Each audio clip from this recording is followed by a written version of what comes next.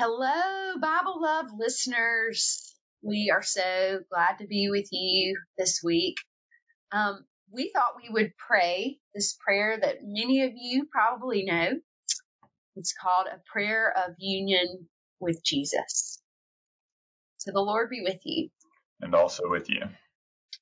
Christ within me, Christ above me, Christ below me, Christ before me, Christ behind me, Christ on my right, Christ on my left, Christ all about me, to guide and direct me, that each meeting will be, each work undertaken by, with, and in him, performed to his glory.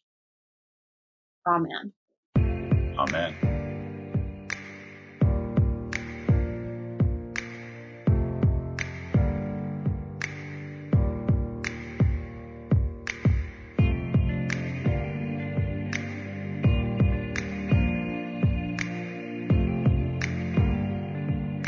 Hey, Alan. Yeah. Before we get started on these last couple of chapters of Leviticus, can we just talk for a minute about last week? And Sure. how amazing that was. First of all, I feel like you have introduced me to someone that is going to be a great friend in my life. We've been communicating this week. Greg, amazing, amazing person. And I've had all these comments about it this week. I've had all these friends purchase Greg's book. And every one of these are important and exciting and good. And David was awesome. Worth, everybody. Worth was questionable. Worth was questionable. I could go on, and I'm excited about the people we have in the future. I'm really working hard to get my dad to join us, all that. But it was really good last week, the way Greg showed up and just kind of loved us through that really difficult passage. What do you think? Yeah, absolutely. First off, you mentioned several folks reached out and told you they bought his book. So I hope Greg's getting a nice royalty check from that. Me too. The church publishing is happy. But we've talked about this before. I grew up evangelical in a pretty conservative tradition. I've had folks from that background reach out to me and tell me that they appreciated that. We still may not see eye to eye on things, but at least they see that. Like, what I loved was that Greg wrestled with Scripture. So often I think the critique of that is that they just throw Scripture out and they don't care. Greg was pretty clear. We have to wrestle with it, but we wrestle with it through the lens, right? He talked about that lens that splits those two hammer sections, but the lens is about God's love. Yeah. So how do we see it through that? And it helps us understand the other stuff and understand it in context. And so, yeah, I've had some great conversations with folks about that. And it's given me some more understanding, some more ammunition's the wrong word but I'm a Texan, so I'll say giving me more ammo for when I do have these conversations to more thoughtfully engage. Good. Yeah, I just wanted to talk about that for a minute because it felt so good and so right. And so we have 2 chapters left in Leviticus. Yeah, we're thank God we're almost through Leviticus. It feels like we've been through a lot in Leviticus. Yeah, and there's no secretions or anything weird in these last 2 chapters. Thank God there's no bodily. Yeah. There's some threats, God's pretty angry at times here, but we're used to that at this point. We'll talk about that. But this, 26 and 27 kind of wraps it up because this kind of concludes the holiness code, which is what we talked about last week with Greg. If you haven't, you owe it to yourself. If you listen to no other episodes, listen to last week's. It was amazing. But this is so God's laid out, here's the code. God through Moses has laid out, here's what I want you to do as the people of God. 26 then gets into kind of the inducements of obedience. If you obey the holiness code, here are the things that will happen. Right. And if you disobey, here are the things that will happen. And we've seen this in Exodus and we've seen it in Leviticus that there are the promises of our relationship, of our covenant. We've used that word before, our covenant with God. There are promises that will happen that are good. And if we break our end of that covenant, God holds up some consequences of that. Right. Yeah. And I mean, I think that's a little bit like life too. I mean, before we got on the call, Alan and I were talking a lot about grace, and what that means and how we are graceful to each other and to other people. And I don't think that's missing from what God is saying, but I also think that God is really trying to lay this out completely. We also talked about this too. It might seem a little bit repetitive from, like, we keep hearing, here's the laws, here's the laws, here's the laws, here's the laws. But it seems like God really needed those laws to be understood and why they should be understood, right? Because if you do these things, your life in me, in God, will be better. I mean, in the very first chapter, in the very first couple of lines of 26, verse 2, it says, "You shall keep my Sabbaths and reference my sanctuary. I am the Lord. I am the Lord." Again, that repetitiveness of, let me just remind you, I'm the one that's going to walk through your life with you. I'm the one that's going to hold your hand. And for me personally, right now, that's something I've needed to be reminded of a lot, that the Lord is with me, even in the dark days, even in the sunny days, and everything in between. So, yeah, I see this. We read, and we got these 2 chapters here, and we can pick out some pieces. But to me, what sticks out is, in 26, God says, "If you follow my statute, keep my commandments, and observe them, I will give you your rains in their season. Your threshing shall overtake the vintage." So there's this idea of abundance, right? Like and this is where it gets tricky for us, Western Christians who have an understanding of our relationship with God, post-Reformation understanding of God. We don't understand it as we do our part and God does God's part, right? Like, it's not a quid pro quo. Where if you read this, it sometimes sounds like that. God's saying, if you keep my commandments, I will give you a good harvest, right? Like, that's the plain text of this. And we have a different understanding because of the work of Jesus, because of the work of the Holy Spirit in our lives. But there is that bit that God wants us in union. And it's when we're in union that we can flourish. When we're in disunion, things fall apart, right? The created order is out of whack. And so it's not necessarily God subjecting and saying, because the union is broken, I'm going to then actively do this. But just when the union is broken, things don't work as intended. do you feel, I feel that in my own life, like when I'm not in union with the Lord, when I'm not going to the Lord first and maybe going to those vices or other people or whatever, I feel like even my own sense of control and understanding is a little bit off, right? And so when I'm in union with God, when I take that first step with God, even if everything's not perfect, I do feel that peace that passes all understanding. And it's the moments when I forget to do that the peace sort of feels a little wacky or a little off, And so I think that, again, this is a real kindness of God. It can take on a feeling of worry or anxiety, but I think God's trying to say, like, exactly like you did, be in union with me, be in relationship with me, be in love with me the way that I'm in love with you. Yeah. And I think, the heart of it here in 26 for me is it says, if you keep my commandments, if you obey all these things, I'll give you a good harvest. I'll give you rain. I'll remove dangerous animals from the land. I'll do all these things. Then it comes to 11, and that's the heart. It says, I, God, will place my dwelling in your midst. I will walk among you. I'll be your God, and you shall be my people. This has me thinking, I'm going to jump all the way to the New Testament, but I'm preaching somewhere this Sunday that uses the BCP lectionary. And so every so often it's different than the RCL. And this is one of those Sundays. And so I'm preaching on, I think it's John 20. I don't remember exactly, but it's John 18, I think. It's the disciples in the upper room. This is after Mary is gone and experienced, being told that she's no longer there, and she runs off. And then we have that night, and the disciples, they're scared. Their union is broken because their Savior has died. Right. Their union is broken because their friend, their teacher, has died and he's buried, and they're scared. And so the world seems broken and everything seems like it's falling apart. And what does Jesus do? He walks in the midst of them. He doesn't hover around the outside. Mm-hmm. So first off, he gets through a locked door, right? Somehow he walks through a wall, and he doesn't hover around the outside, but he goes, and the scripture says he stands in their midst and he gives them peace, right? Says, my peace I give you. And so exactly what you said, right? When we strive to be in union, in relationship with God, when we strive to be in union, in relationship with Jesus, we have that peace. That doesn't mean everything gets easy. Right. That doesn't mean the heartache goes away. That doesn't mean the crap doesn't happen.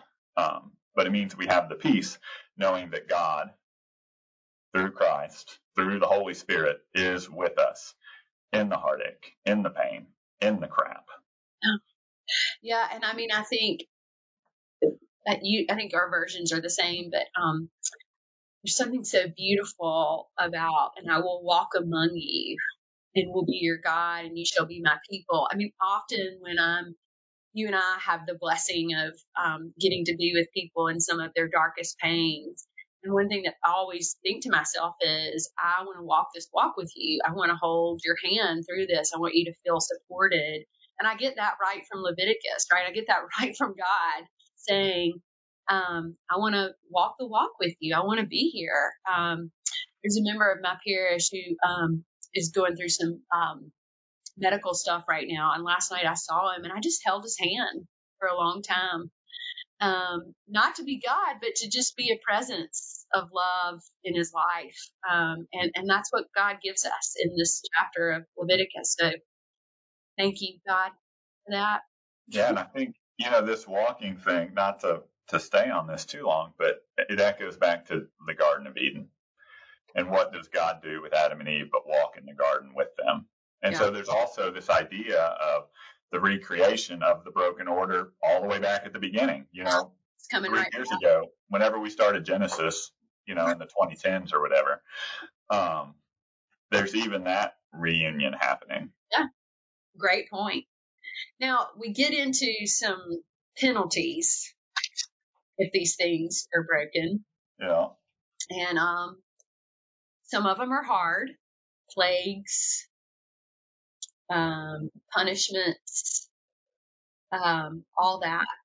But there is, in the end, I'm looking more towards like 40, verse 40. But if they confess their iniquity, God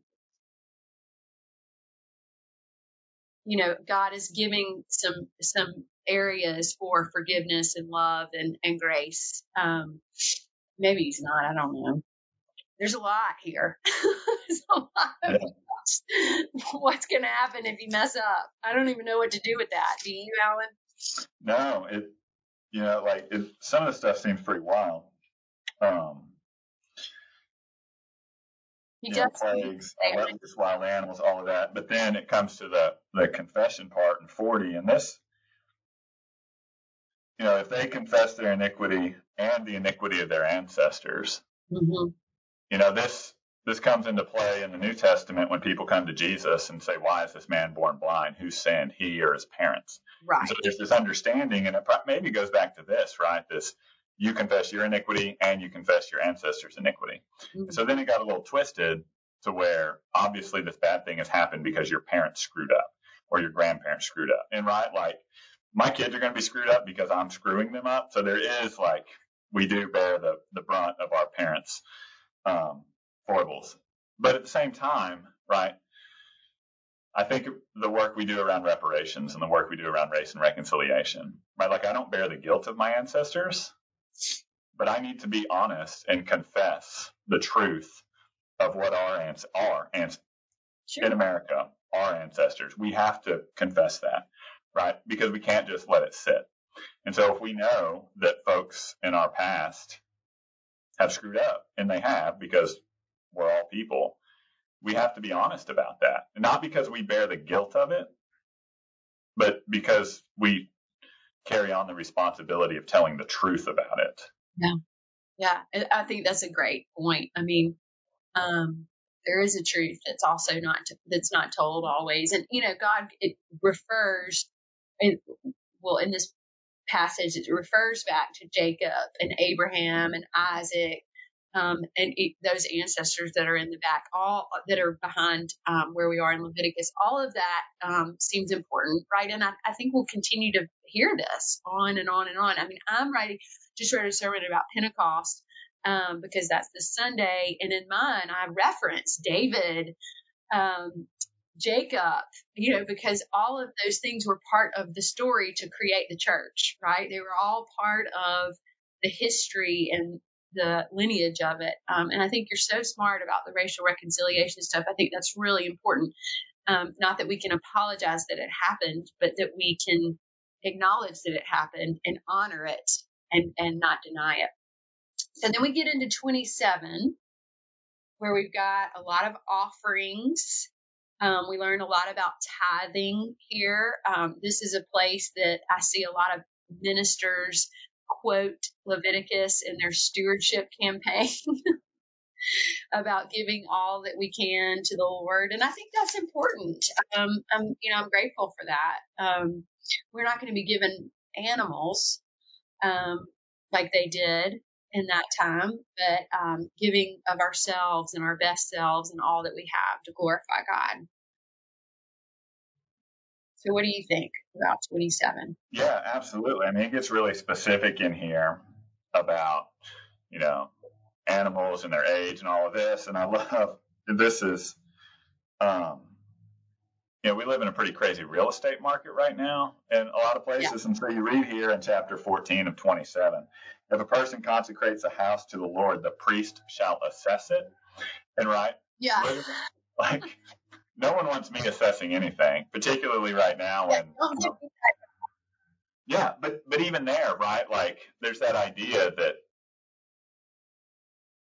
you're adding to the assessed value of this home when it's consecrated and if you want it redeemed. So there's this idea that everything, right? There's not a private home life where this is my stuff and this is, my castle and I'll protect it. And then there's the holy life. It's not just the animals you take to the temple, right? And then you have your own home stuff at home. The priest is involved in the home life. The community of faith is involved in the home life. You can consecrate a house, right? Like, I love doing house blessings. I love, right? And I think it's a great way that we can serve our community. Like, when I was at my parish in Houston, there were people who weren't members of the church, but knew that this was a thing. And they would call and say, would you do a house blessing? Absolutely. Yeah. And I'm also going to assess you on your house and charge you. I'm going to start adding that part in. I know, right? I don't want that responsibility. Don't anybody give me that. Let me tell you a cool story since we're talking about house blessings. I got a call across the street from Resurrection is an old high school, and it is now housing for those that need it. And I got a call from them the other day, and they were like, 3 people have died in this particular apartment. Can you please come over and say a blessing for it? And I was like, I mean, I can't do an exorcism or anything, but I will absolutely come over and we'll pray.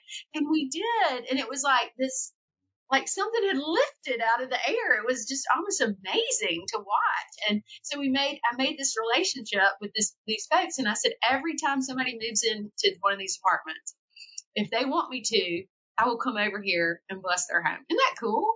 That is awesome. And it is interesting. I've had that experience too, that people ask for a house blessing, but what they really want is an exorcism. And so then, right. And for whatever reason, and I think that gets to people understand what it's getting at in here is there's not just this personal secular home life that's detached from the spiritual realm, right? It's all connected. And we need to ask God's blessing. We need to ask God's presence into these places. If maybe that gets the ghosts of these dead people that died in these apartments, right? Like, that's a whole nother thing. And we've talked about, but it's true, right? Like, we want to have this connection. And even if it is because we feel like we want things to improve, or we want spirits or whatever to be out of it, it's because we're asking God to come into it.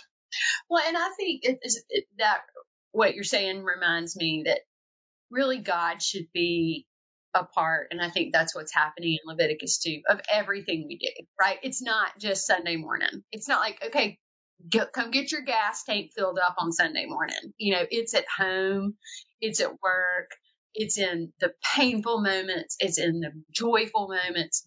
We need to invite God into that. And also, dear listeners, you can invite Alan and I to come bless your home anytime. We love doing that. Both of us are those kind of blessing kind of people. We like to baptize babies, marry people, house blessings, whatever. So we're for hire, and we actually don't charge. So great for you. It's free. Okay. Especially if any of y'all live in Hawaii. I would love to do a house blessing in Hawaii. Just putting it out there. Yeah. He'll come. Okay. So Leviticus has been a good journey for me. We've had 3 guests on. You and I have had some good times talking through it. In case y'all don't know, the one about bodily fluids, my mom called me and she was like, I think for the first time, Alan out-talked you. Alan came prepared, and Alan's the best, y'all. The best there is. So anyway, we did Leviticus, and it was great. Yay, we did it. And now we get to go to Numbers, which I'm excited about because I've been doing a Bible study on Numbers, and I feel way more prepared than I did for Leviticus. But we're going to maybe have some time in between to just talk about Scripture next week. We'll just do what needs to happen. And then we'll get into Numbers. Yeah, not to put pressure on him publicly, but I've asked Jimmy Hartley, the Reverend Canon Jimmy Hartley, who works for me at Diocesan House. If you know him, please text him and tell him he needs to come on next week. He apparently told me he's thinking about it. That's not good enough for me, Jimmy. And so I'm calling you out publicly. You need to come on next Thursday, and we're going to talk about the Bible. We're not even going to make you talk about men sleeping with men or bodily discharge or the things we've already done, right? We're just going to talk with you about the Bible. I know you don't know the Bible too well, Jimmy, but you can figure it out and come on next week. And clearly I will need to be there to mediate these 2 wonderful priests, Jimmy and Alan. Okay, listeners, it's Pentecost this Sunday. It's the birth of the church. It's the birth of who we are as a community. Thank God for that. Celebrate, wear red to church.